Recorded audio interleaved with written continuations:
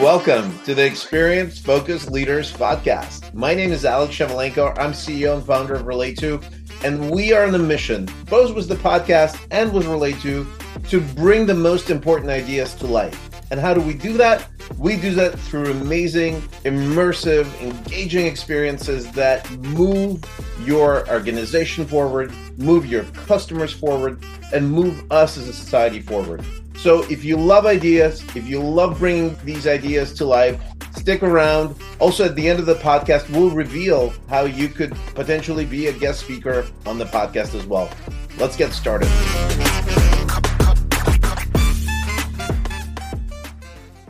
Welcome to a very special episode of Experience Focused Leaders podcast with Dr. Timothy Chou. Timothy consults to Fortune 500 companies, serves on the boards of public companies like Teradata, was one of only 3 people to ever hold the title of president at a little company known as Oracle. Well, at Oracle, he led the cloud computing initiative there and co-authored the first landmark book, End of Software. On top of all these accomplishments, Dr. Chou maintains teaching career at Stanford University for now 30 plus years.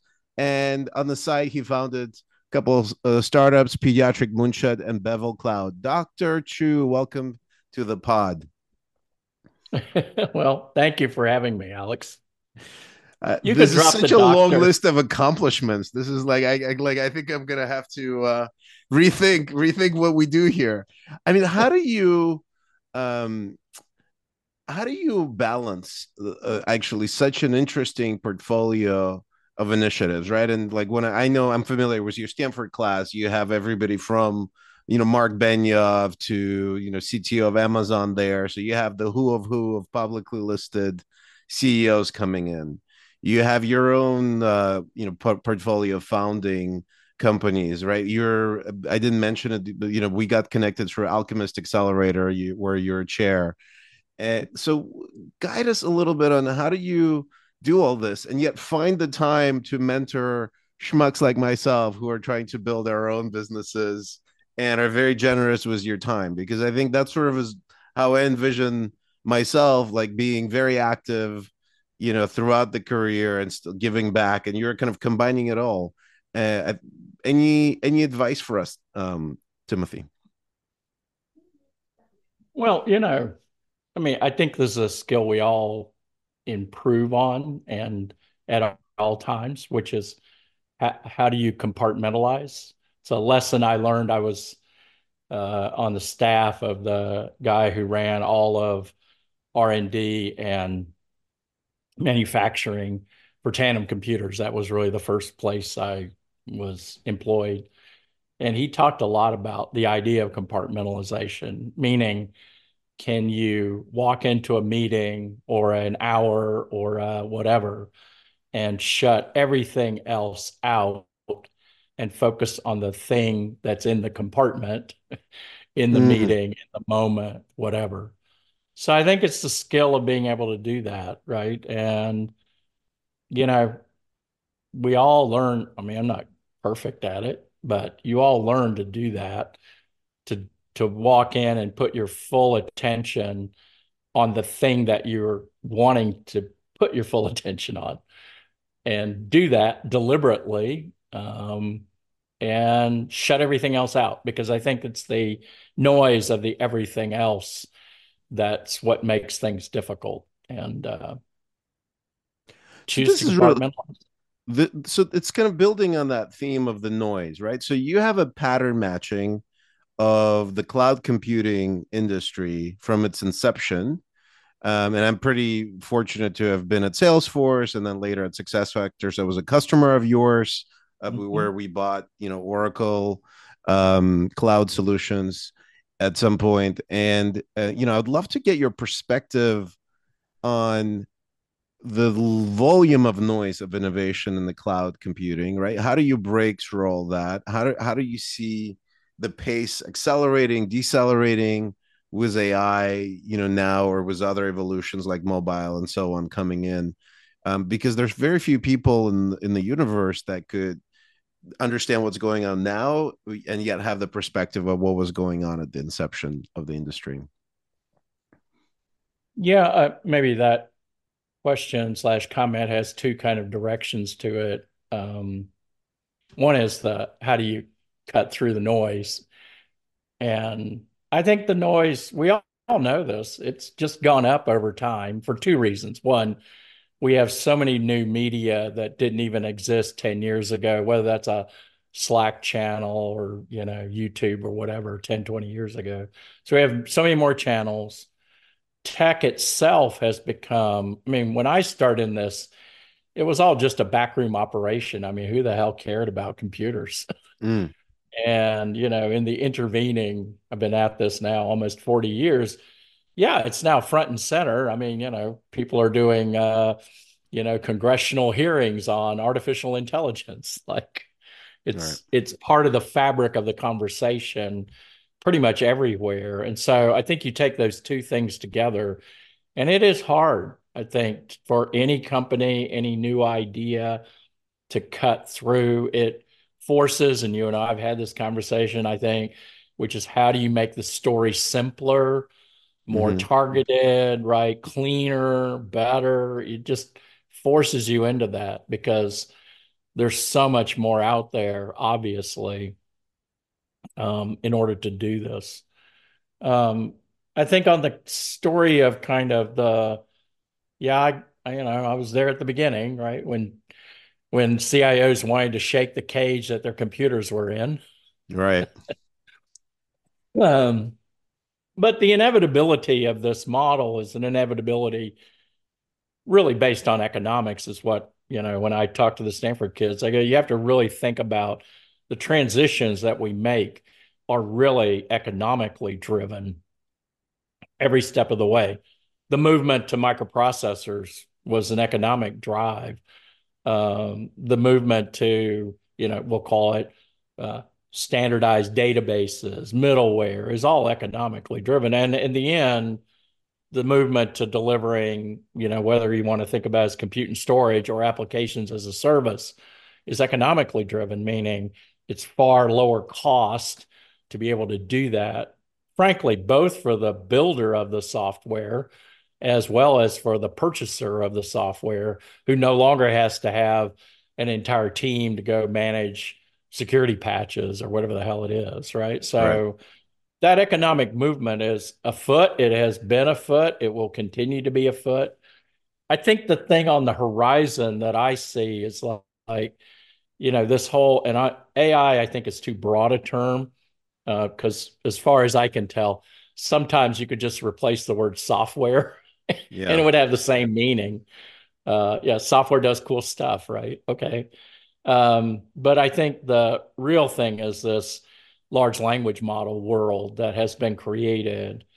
Um, I think the way I've started to think about it is the LLMs are morally equivalent to microprocessors. They're not everybody's going to be able to build them. They're pretty expensive to build.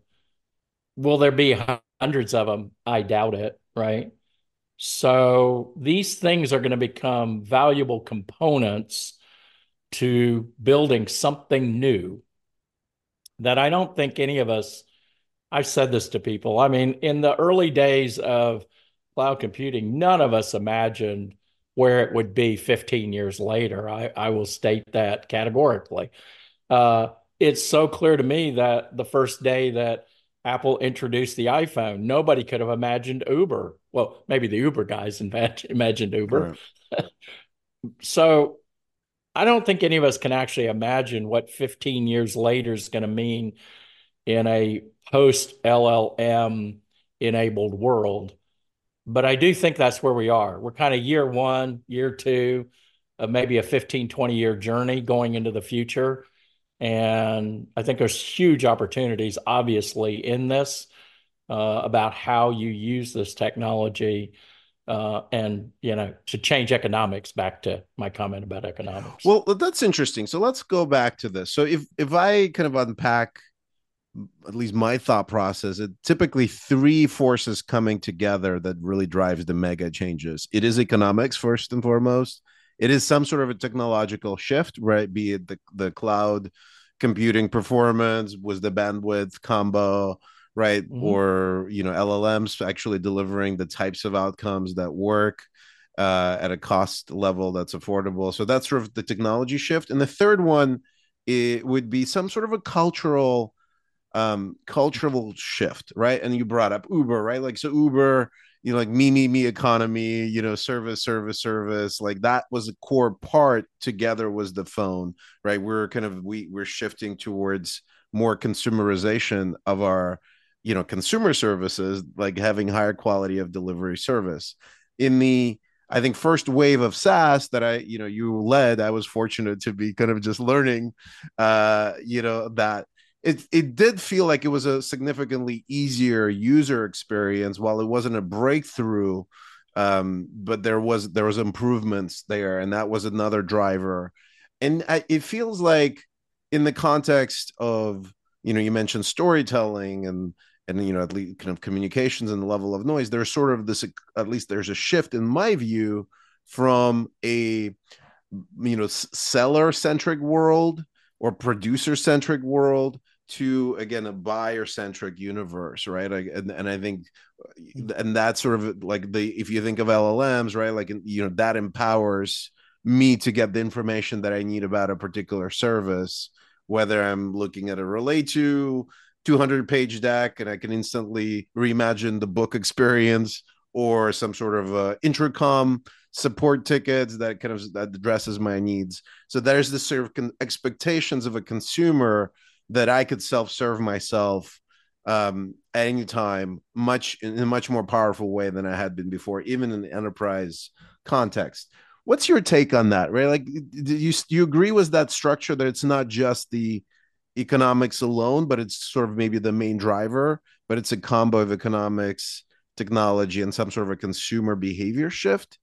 Or Well, and what leads, right? Like, I'm assuming you would say economics lead, right? But maybe there's well, different patterns in different industries. I think in the end, products lead, but it's products that are enabled by a different economic I that see. you could not have done without the fundamentally big economic shift that occurred. I mean, just we'll stay with phones for a minute.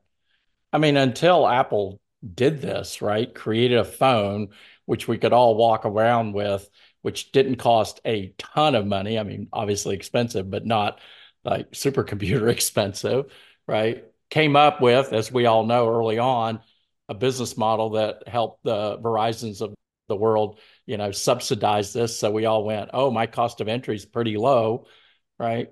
Without all of that, access to a camera, access to GPS information, all of that had to happen, and a developer environment, which was simple, right? Mm-hmm. Before you could get an Uber, before you could imagine an Uber, you had to have a fundamental economically driven platform. It was, you couldn't have invented Uber without iPhones, is my contention, right? It's a requisite to have an economic shift, and I'm just using cell phones as an example of this, to enable the creation of a product which is different. And to your point, obviously, and this is the macro point, which 40 years ago, the economics were so bad, there was only 300, 3,000, 3 million people in the world that had access to this technology. Today, Right. right, it's in essence, the whole planet. But that's only because of economics. And now you have to imagine the future of what do you want the future to look like. And software, the beauty of software is we can turn imagination into product. And the more it's, to your point, user experienced, more like Uber, more like Instagram, more like things that we live in our consumer world, the better off we are in the enterprise, frankly, right? Right, but then, to support your point, what the reason ChatGPT drove through the roof on adoption is it was fundamentally free, right? So the economics were subsidized for the consumers that allowed that But for that realize kind of, just, yeah, yeah, yeah, I was just make a comment. It's the cascading of things right, that have enabled it, right? If I did not have a mesh Wi-Fi network in my house, if I did not have reasonable internet connected here, if I did not have a laptop computer that didn't cost $10,000, right? If they did not have a cloud computing infrastructure that allowed them to train these things, you could never have gotten here, right? It's kind of this, we're building on top of the fact that we have made these big economic shifts, in hardware and software and communications, right, that enable successive, right, innovations to occur. ChatGPT could not have occurred 30 years ago, just couldn't. right, I mean, the concepts existed. I mean, you can go read about neural networks from the late 90s. It's all yeah. there, right?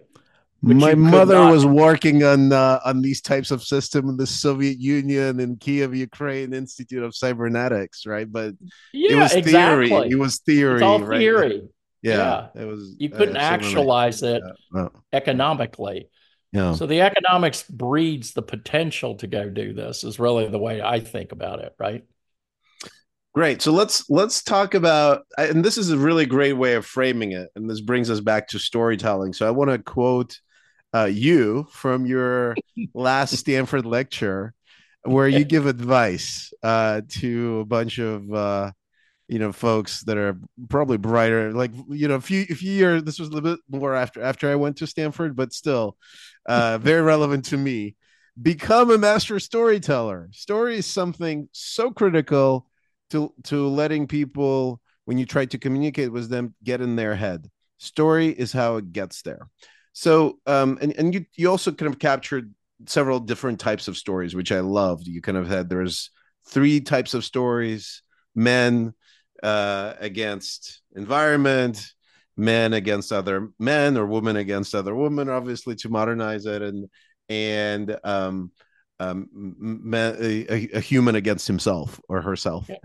right? And Yep. I would probably argue then, like, if the environment is nature, that I would probably kind of add in the fourth one per our discussion is now like human against the machine. It's sort of been an emerging, up and coming trend, right? And everybody's anxious about that, right? Like our machine's going to Mhm. take over as well. Yeah. But tell us about how you're applying storytelling, right? In your class, what do you see? You have some amazing business storytellers, come to that you work with. You've written a bunch of books. You've worked on businesses that support innovative storytelling. So I would love to hear what's your take on any innovations that you're seeing in storytelling, what's remaining the same and will never change. And obviously the whole topic is important, right? Like, but that will probably never change. But dive into that a little bit for us. Yeah, let me explain how I came to spend time in the world of storytelling. So, um, there is a book written, I don't know now, probably 8, 9 years ago, called Challenger Sale. And it's kind of curious. It's obviously a sales book, but it's not one of those where you go, "Oh, I was really successful. Let me tell you what I did." They actually went and interviewed a whole bunch of enterprise sales guys and tried to Mm-hmm. figure out why some were more productive than others. They ended up classing them into five big classes. What they discovered was the group that was 10 times more productive were the challengers. So, Mm. what the hell is a challenger becomes the question, right? Well, a challenger teaches insight. I think these are two very interesting words: teaches and insight. So, what the hell is insight? Okay, insight is, and this is very, you know, prescriptive about what is insight. Insight is the gap between where you are today and where you could be. That's the insight. Okay. Now, it turns out Martin Luther King and Steve Jobs, if you go analyze their speeches, they are structurally identical. They oscillate between where we are today and where we could be, and where we are today and where we could be. Okay, let's now take it down to something really concrete. Okay, most people know the I have a dream speech. Mm, So I'll distill it. I have a dream that one day my children will not be judged by the color of their skin, but by the content of their heart. Okay. Now take that. Let's get rid of the not part of this story. I have a dream that my children will be judged by the content of their heart. Yeah, Martin, I agree with you. right. No Well, tension though. why Yeah. are we hanging around? Yeah. Right? Yeah. No Yeah. tension, no tension, right? Back to storytelling. So what did Martin really have to do? What he really had to do was sell you the not, right? Explain to you why not to judge his children by the color of their skin. Okay, now let's bring this to our world of high tech. And if you sit around with a group of salespeople, they'll all agree with you right away. I said, how many times have you been in a meeting where you go in and you deliver your pitch deck and you walk out and everybody in the room's going, yeah, right, yeah. And you fist bump your VP of sales or your CRO and you go, we got this one, right? And then I go, what happens next? And most of the people who are honest will say, we never hear from them. It's crickets. Mm, So you go, well, why is that? Well, what's happened here is you have delivered the my baby is beautiful speech. That's what I call it, right? right. And all they have done, because we've all been taught to do this, relate to whatever, here's why I'm cheaper, better, faster. I'm going to keep repeating my cheaper, better, faster story. But the reality is, all they're saying to you when they're saying, great job, Alex, is they go, I agree. You think your baby is beautiful. I agree with you, right? The number one competitor to any venture and any new product is not some other company, it's a status quo. It's why don't I just keep doing what I do today? Mm, And the biggest challenge the challenger has is explaining to you why today, if you keep doing this, it will not work. You have to sell the not. So now let's bring it. You spent time at Salesforce. Let's bring it to the world of Salesforce. You remember what the first logo looked like? absolutely. No software. No software. Like, Yeah. yeah. Yeah. Well, of course, we all know there's software there. What Right. what was Mark really trying to say? What he was really trying to say is, yeah, hey, the way you buy software today, upfront licensing, that's stupid. That's wrong, right? The years it takes you to implement your software, that's wrong. The way you have to hire DBAs to go implement, that's wrong. Selling the not, I mean, that's upfront, right? No Yeah. software was the key, right? SanDisk, I always like to use them. I've Right. never met their founders, but if you look at the word SanDisk, it means not disk. Most Yeah. people know what SanDisk sells is, non-volatile memory. Get rid Let, let of rotational disk, yeah. Yeah. right? So selling the not is the key. And this is where you tie directly to storytelling. So if you think about Mm, storytelling and you just quoted it, I said, look, there's only, and I'm just quoting people who work in storytelling, there are only three kinds of stories: man versus man, man versus nature, man yeah. versus himself. Yeah. Watch Netflix tonight or Hulu or whatever. You'll Yeah. see it over and over again. It's the same Yeah. story, right? Now, and you already touched on it. Why is that story interesting to all of us? Because there's a conflict in it. Mm, Without the conflict, right? Little Red Riding Hood was, walking down and got right. got home and cooked dinner. Well, none of us would have repeated the story, right? You had to have the Yeah. big bad wolf, right? So that conflict is identical to the not, meaning you are telling a story where you are intentionally creating conflict between where you are today and where you could be. and why today staying with the status quo is not the right thing to do. And I think that's what's so hard. I mean, it's hard for all of us. I mean, I've been working on a new venture. We are calling this the pediatric moonshot. Hmm. And one of the areas that we are working in is, in essence, how to build next generation AI applications in medicine.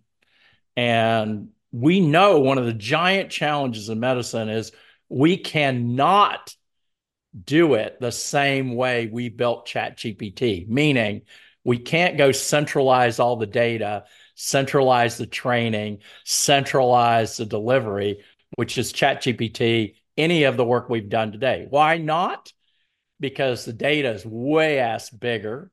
What Hmm. about data privacy? And Hmm. you want to deliver to the point of care.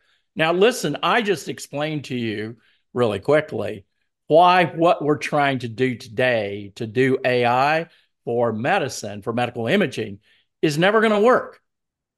Now, if we're right, and I'd say we're right, there'll be a group of people who will show up and go, I agree with you. You must know the answer to the question of how do you do distributed learning, Right. decentralized, federated learning. I don't even have to say anything. Right? I don't, if you So work basically, this you have right, to out educate about the problem. That's exactly, fundamentally what I'm hearing. Yeah. And it's exactly, really and tell interesting. it by the Yeah. stories, Tell them right? by the stories. Yeah. Well, and I think the stories, so we've been playing around with this ourselves, right? Actually, by the way, I sat next to the guy who designed the the kind of the Yeah, Ghostbusters yeah, logo, whatever you want to call it. yeah, And yeah. so it's interesting, maybe you could guide us on this, where like we at some point, because we were building a successor to the PDF, we even had it like no to PDF, and we could have copied that Salesforce playbook, and it was fun. But in reality, we actually PDF as an input for us, so it was sort of confusing. And so you Mm-hmm. like it's sort of this challenge is like it sounds like it's not like that simple, like oh, just we are the opposite of something, right? You really need to still continue to pick stories and make them real and bring them to life and tell a story of a customer maybe that your listener would resonate and how that customer is having the problem. Right, it's not just some sort of abstract story, right? Like when I, Michael sorry, go ahead. I think I agree. It's not simple to do this. I mean, Yeah. I'm not trying to say it's simple. In fact, it's oftentimes the most difficult because back to culture, we've all been trained to do the elevator pitch. I'm not doing an elevator pitch in any conventional sense of the word. So I think it's practicing the fine art of, right, who are you talking to and why are you telling them that what they're doing today is never going to work? And Right. what substantive, justification do you have? Because you could just say, well, it's not going to work. Okay, fine. But why is it not going to work? How do I convince you that your path you're on is not going to work? And I think the more you can figure out what that is, the more you can now encapsulate it maybe one day into a logo, maybe one day into the name of a company. Right. That's the ultimate distillation of this. But I think the pursuit of trying to understand yourself as you're talking to and who's listening, right? Right. To this is the key to this is like what who and don't be afraid. I think a lot of people, because they go, well, you're offending the customer. You're telling them that they're stupid, which in principle, in fact, I have a young company, Umnitsa, and I was just coaching them on the same thing. So they just did a entire pitch at Gartner called "Why Managing Enterprise Technology Sucks." Mm. Right? What's wrong with it? It's. I think that's why it's hard because you You're say, "Well, calling I don't somebody know." else's baby ugly, basically, is fundamentally yeah, You are yeah, indeed. yeah, But yeah. if you're right, and this happened, I heard about it secondhand. But in the audience, in this case, the CIOs, many of them, when they said, "Well, is that true for you?" Yeah, you have put words to my frustration. Salesforce, you didn't need to find a whole lot of people to go, do you really hate paying like $1 million up front and then Mm-hmm. paying 22% a year for support? Do you really hate how long it takes to, implement, CRM from Siebel? Do you hate? It doesn't take a whole lot of time that a group, not everybody, but a group of Yeah. people will go, you're right. I agree with you. It sucks. What we're doing today sucks. And therefore, if you're telling me all this, you must have an answer. Right. Yeah. Well, it's fascinating. We've gone on a journey at Relate to, and it sort of connects to the storytelling of really explaining to a communicator, the person that has packaged something and then sends it over, to why what they're doing is not taking into consideration the consumption experience of their audience, right? So we're talking about the same thing, right? Presentations. You could Mhm. think about presentation being delivered in person. If the person doesn't know how to tell a story in person, that there's all sorts of problems. But we live increasingly in the world where there's a lot of asynchronous communications, right? And the books are just as long as they've ever been, but our capacity to read long form content and digest it has declined in the sort of bombarded world that we live in. And so Mhm. what we've noticed is that there's this really tragic disconnect, right? Really brilliant people working of your level of brilliance, right? PhDs and etc., right? Are unfortunately not as versed in storytelling as you are. And so they put their hearts, their minds into producing some kind of content that needs to be successful. And for that to be successful, it needs to be distributed and communicated. And they Mhm. put zero amount of time in thinking through or emoting to what would be the consumption experience of their audience, right? Sometimes you get lucky, right? And they're experts. Sometimes consumer tech is way more sophisticated about that than we would want it to be because it's selling us, opioids for our minds and attention.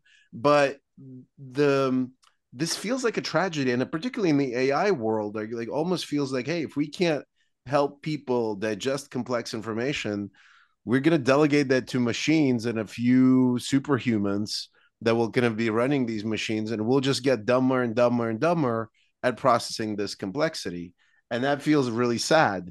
So this is the challenge that we're trying to tackle. And I guess the part that we found, and I'm curious what your feedback is, the only way you could sort of really easily quickly break through supports your theory. You say, hey, here's your PDF. Now I'm gonna pretend like I'm receiving this PDF and I'm gonna try to read it. And then I show people, oh well, this is my default browser and Adobe, the way they have my PDF looks. So it shrinks, from a full page, it now looks like it's 60% of that. And most people never click out. And if by some reason I see that it has like different pages, but I can't click into page 24 because there's no navigation that's obvious and there. And if Mhm. I am on page 24, I'm totally lost of the context of where I am because there's no other markers. And if I click in a video, I live your PDF because I now go to YouTube where I'm going to be delighted by the latest podcast episodes of experience focused leaders or whatever I'm interested in. And so Mhm. people get distracted and never complete these content unless they're incredibly motivated, unless they're just like off the charts, need to read it, in which case, great. Like, how often does that happen? So when we do that, people go, oh yeah, I didn't never thought of it.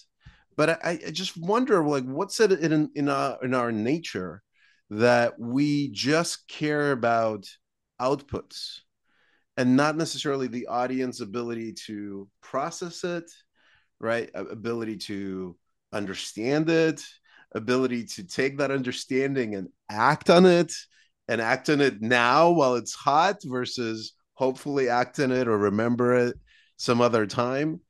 And this is just sophisticated marketers, sophisticated communicators are committing what in like it seems like blunders left and right. So I'm curious because you're advocating for storytelling. Have you seen progress in our ability to think through storytelling, communications, lending the messages, or are we kind of meandering forever and ever because we're too me centric and not enough audience centric? I don't think anybody's made progress on storytelling.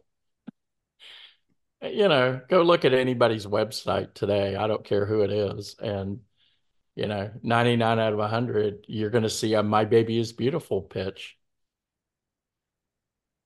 It's just, it's so countercultural, right? To think this way that it's unique still. I don't think most people, we're all trained on it. What's your elevator pitch? Give me your 3-slide presentation. Believe me, most people's 3-slide presentations are My Baby is Beautiful speech. Nobody wants to leave. This is Well, there's this is My the Baby is trick of, Beautiful, and I have a really smart team. yeah. That's Oh you yeah. don't forget Let's that. add that one. That's slide 4. And Yeah. we're just geniuses. Yeah, And we're not according to geniuses. our moms. Yeah. Yeah, exactly. We won't spend our 3 slides making sure you understand how bad the problem is. We don't do that. It's just culturally not there. And I think that's why it's hard. It's hard for people. It's not, I go back, hire any CMO, what are they going to do? Their first question will be, so what's the elevator pitch, Alex? What's the Right. value prop? What's the Right. value prop? You know?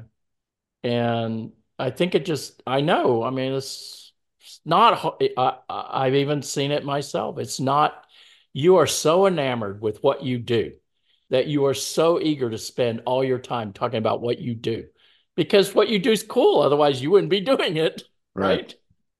So you want to talk about your baby. That's exactly what you want to do. And it's so hard to have the discipline to back off and try to figure out, well, what's the story about why they should stop doing what they are doing today? I'm not going to tell you what you should do in the future. Remember, I made the comment about Martin Luther King. Martin Luther King's real job was convincing you to not judge his kids by the color of their skin. That was the job. Selling the not was the job. So it If you wasn't like effectively, paving the way. We are the disruptor of this. We're that. It's much more pre that to establish a sound footing for well, it's what the future could be, but which, not by the pushing. way, means you have to have some comprehension of what the challenges are today out Yeah. there, right? With the people that you're trying to talk to, right? Who is that? And what is the challenge they're facing? And how, with your insight, can you help them? That's to me, that's the key. If you get that, it's not easy. I go back to this is not easy. It's This not a is not simple matter. easy, and I'll give a shout out to our friends at Salesforce. So we're very fortunate to be supporting them was Relay to, and they it's just a pleasure to see how they think about storytelling at an like organization with such a Mhm. degree of complexity. So, um, and this is public, so we're happy to share. So they kind of have a large partner ecosystem, and so they built something that's nonlinear storytelling device we powered and help the you choose. Hey, first of all, what kind of a partner are you? Right? Because you can be ISV or reseller, etc. Click one, and then great. Who are you at that partner? Are you business leader? Are you marketing leader? Are you this? Great. Mhm. Next level. What's the problem that you have? Right? And then you get into one magic piece. Once you pick that, you've got the persona, you got the problem they care about. You drill into that. You could still look around and find other problems in other areas, but it sounds so obvious, sounds so remarkably obvious. And I know that we have great customers and other great firms. Very few start with that perspective in mind and create that level of experience. And it's enabled now, right? Like there's people like us, there's other solutions for trying to Mhm. go non-linear. in the storytelling. But to your point, it's hard. And even, it's easy to judge from a hype above. Your baby is always harder to adapt. So like to your point, it takes deliberate uh, intention to really walk the mile in the shoes of your customer. And if they're high heels, they're high heels, and they're sneakers, they're sneakers, right? And you got to really adjust to that. Hmm. It feels like people almost run out of time for that step, right? Whereas it should be the first step, right? It's almost like, how people go, oh, I'm gonna put this presentation, I'm gonna work all night on the presentation, and then I'm gonna show up in your class, and I'm gonna deliver this thing, and I'm gonna be totally tired. I never practiced the presentation, but hey, the slides are there. The slides are there. So then you go prop up on these slides desperately. It feels like this is the case in some presentations, but more sadly, it's the case in actually more elaborate communications, right? Whether it's a website or decks and so on. Hmm. Hmm. Um, who are you seeing that's innovating in this area outside of Apple and maybe Salesforce, like my example? Who is where's is the innovation happening in business, or is it like, do we really need to look at other mediums, other parts of society where there is more openness to connecting to the audience?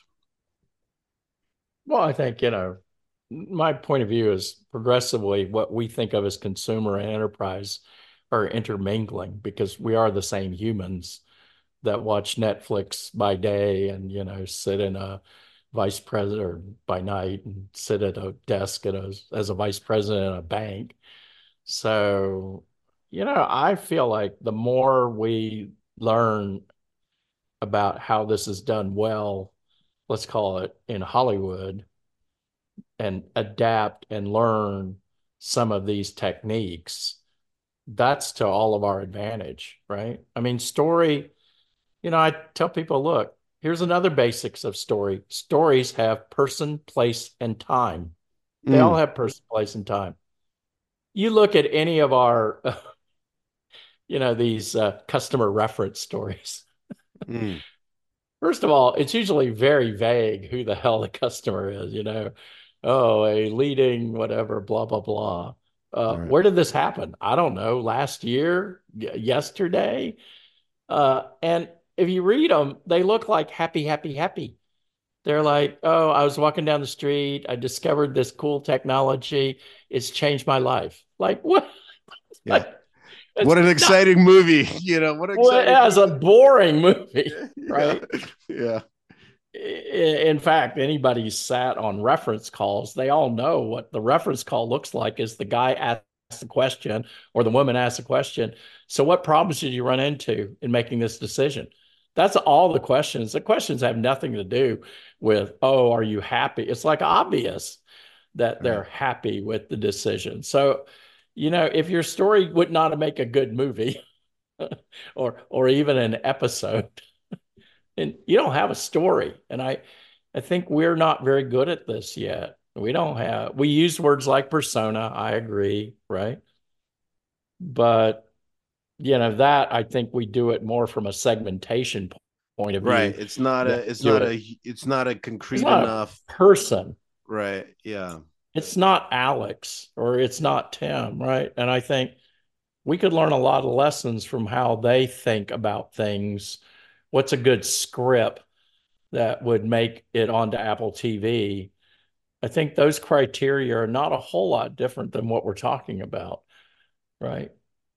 And the and more and the back to, story is like the story is like, let's kind of rework it, right? Like, so an interesting business story would be, you know put a woman in the jungle, right? Have a tiger running after her, then she escapes the tiger, then there's a huge flood, she escapes the flood, then there's something else, she escapes that. So this, like, you want to have this cascade of challenges and things you expected maybe, but things a lot of that you didn't expect.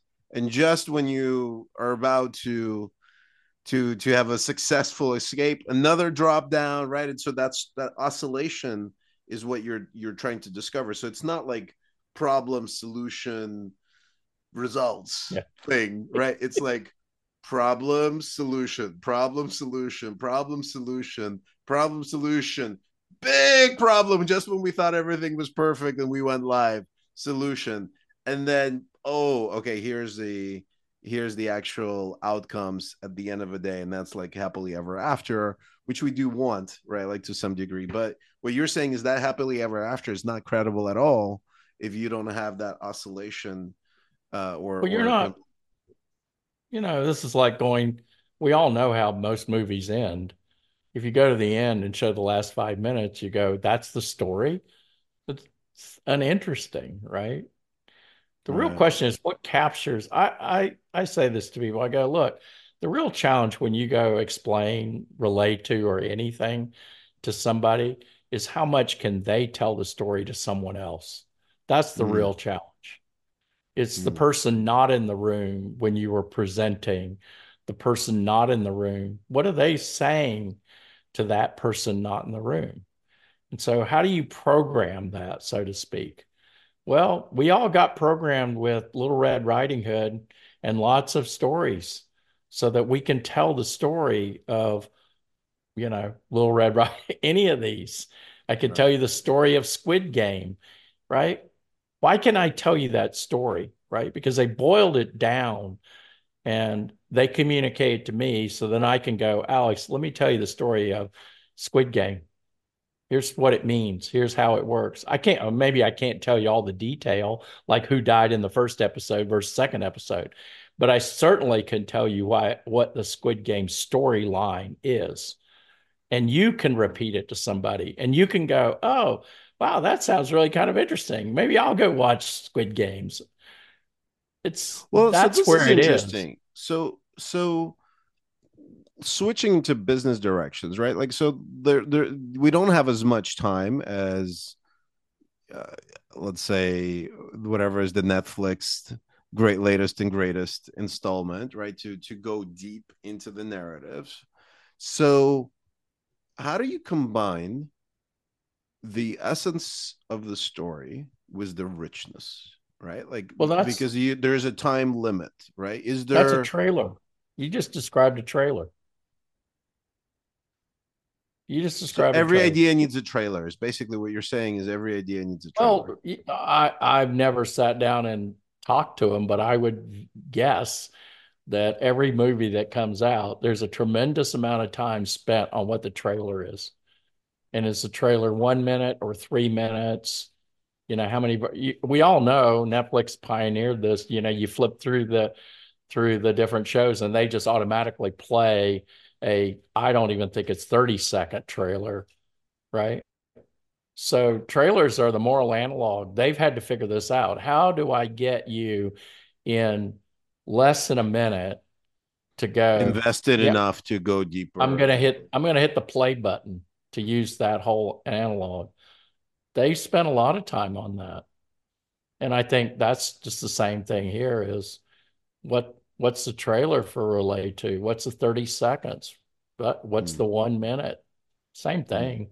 And mm. believe me, if the story is just they go happily ever after into the sunset, we all go next. I mean, just go be a student of those. You see it all the time. There's a conflict. You see the conflict. You may not understand who the characters are exactly, but you see the conflict. You see partial resolution of conflict enough that you go, kind of interesting. I wonder what they're masters at it. They're the best at it of any of us, right? So let's talk about who could be the hero of a story in the technology world. I have a feeling that when people say who's the hero, they go, I'm the hero, right? Or my technology is the hero. And obviously that's kind of the natural default. And more sophisticated people go, well, no, you the customer, you're the hero.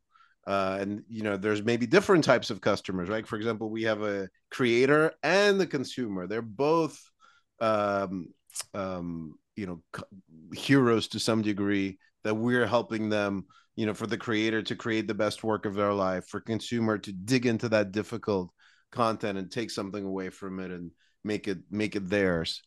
And it took me a while to kind of get away with that, you know, little we're just like a little, you know, Robin to the Superman, Batman persona of the customer. But what's your take on that? Like, do companies get that? Uh, is it you mostly hear, you know, our technology is the hero that saves the day type of things? What's your, have you You seen know, that pattern? just back it up. Nobody's doing storytelling, really. Nobody. So we're already like a couple steps ahead of the crowd No, in this. no, Yeah. nobody's doing it. Nobody's. Obviously, I'm being excessive here, but I go. Everybody's been trained to do the one thing, which is come up with the tagline. This is another variation of this, right? Come up with the customer journey. Come up with the, you know, what words we're going to buy on Google. It's all the same thing, which is I'm trying to figure out how to tell you my baby's beautiful. And my Oh, baby's beautiful has zero conflict in it, by the way. None whatsoever. that's And fascinating. if there So, is no conflict, there is no story. Back to that. There is none. There's no story. Nobody cares. And hmm, nobody does what I'm talking about. nobody. Like, I mean, you interview some amazing business leaders. Do you find that they also default to the mean? I mean, I'd say Mark Benioff, right? Like Well, you've Mark, interviewed Mark. obviously, we used him as the example of Yeah, what, but yeah, you know, and obviously I said Steve Jobs' speeches look this right. way. But at the end of the day, it's a rare. I mean, you mentioned Alchemist. I just sat down with a young company. He Hmm. does not start the pitch out talking about what's broken today. He tells me about how, he can improve restaurant, productivity and whatnot. I mean, feature function benefit. We all got taught this. This is so counterintuitive to me. Hmm. It's so hard for people. And do you see that the more complex the narrative, the more complex the problem, the more important the storytelling becomes? Or at some point you say, hey, well, this is so complex, you only need the experts, and the technical experts don't need the quote unquote BS, right? They don't need the stories. They think they're the experts. So you give them the facts. You know, you're obviously on boards of companies with very complex solutions. So do you see any difference between the complexity level and the need I for think storytelling? it's, just go back to the analogs. I mean, you know, uh, are there complex movies with complex storylines? I mean, Oppenheimer, just use that from recent time. Hmm. Fairly complex story, fairly complex storyline, right? Uh, Frankly, much more complex than Barbie, just to use the other one, right? Yeah. So, are the techniques used in both identical? I don't think so.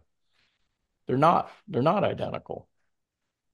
They're Right. different because they are different stories. One fairly simple, the other fairly complex. But are the techniques used by the movie maker, by the producer, by the scriptwriter? I could venture to guess that some of those fundamental things we talked about, conflict, ebb and flow, right? They're Contrast. there. There's You contrast, see, right? Yeah. you go dissect those two movies and you will see it. We all know this. Act one, act two, act three. This is classic playwriting. Has the same thing, right? Act one, you set up the characters. Act two, you set up the conflict. Act three, you resolve the conflict, right? I never, I got a lot of degrees and only took two liberal arts classes in my entire time, one history class and one English class. But I somewhat regret this because, like, there's a lot of really interesting things when you start to dissect this. You know, how are Well, the why are some stories better than others? This is now we're getting much deeper into the question. Some are better, obviously. Why? I don't know.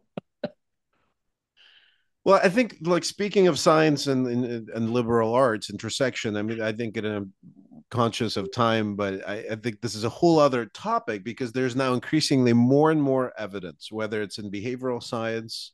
And then there's a Stanford faculty that I've been delighted to have, like Jennifer Aker at the business school, who talks and writes and does research on storytelling and on using humor Mhm. and all these things that seem like very opposite of conventional business focus, but they're actually providing evidence that this is what works, right? Like if you're laughing, you're more open to information, right? If you're listening to a story, you're the story takes you on a journey, right? And it's a shortcut to how we were trained from Mhm. ions ago to communicate with our peers around the fire. And so this is fascinating connections of neuroscience, behavioral science, evolutionary biology is Oh all yeah. coming together. So for anybody listening who comes from scientific entrepreneurial background, thank you so much, Timothy, for opening up this world. And I think somebody was your experience and your technical credentials to say that this is you're spending so much time on storytelling, to focus that in some of your Stanford class, and to spend this podcast with us diving into that. It's been a treat, and of strong validation that it's a worthy cause to get this right for your career, for your company, for your Mm-hmm. personal life. And so storytelling rocks in business and in life is sort of the summary of this podcast. Timothy, where can people find you? How can they be a resource to on multiple projects that you have? So two things is thanks for that. One, I'm on LinkedIn. If people are interested, reach out, connect.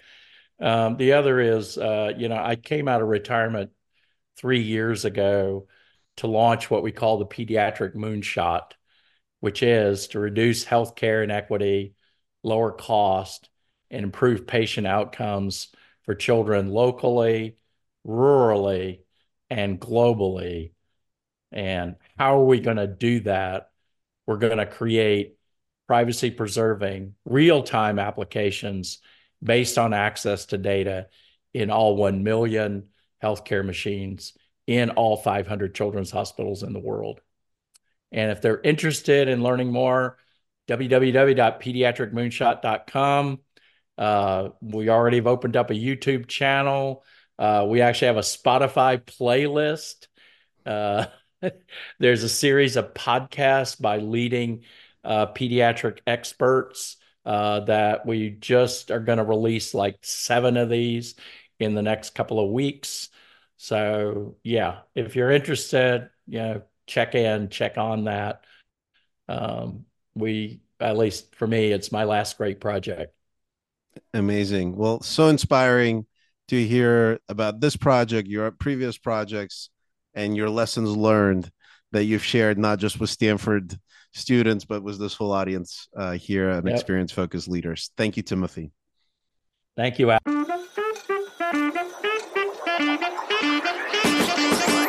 Welcome back. Alex Shivalenko here. Thank you so much for listening to Experience Focused Leaders podcast. You can learn more about us at podcast.relate2.com, RELYTO.com.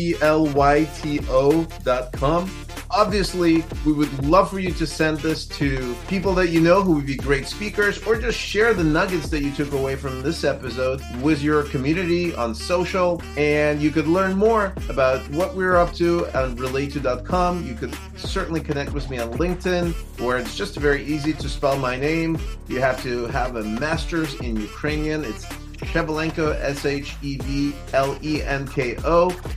Would love to connect so that we can move together the way the world communicates about its most important ideas. Thank you for listening. We hope to see you next time.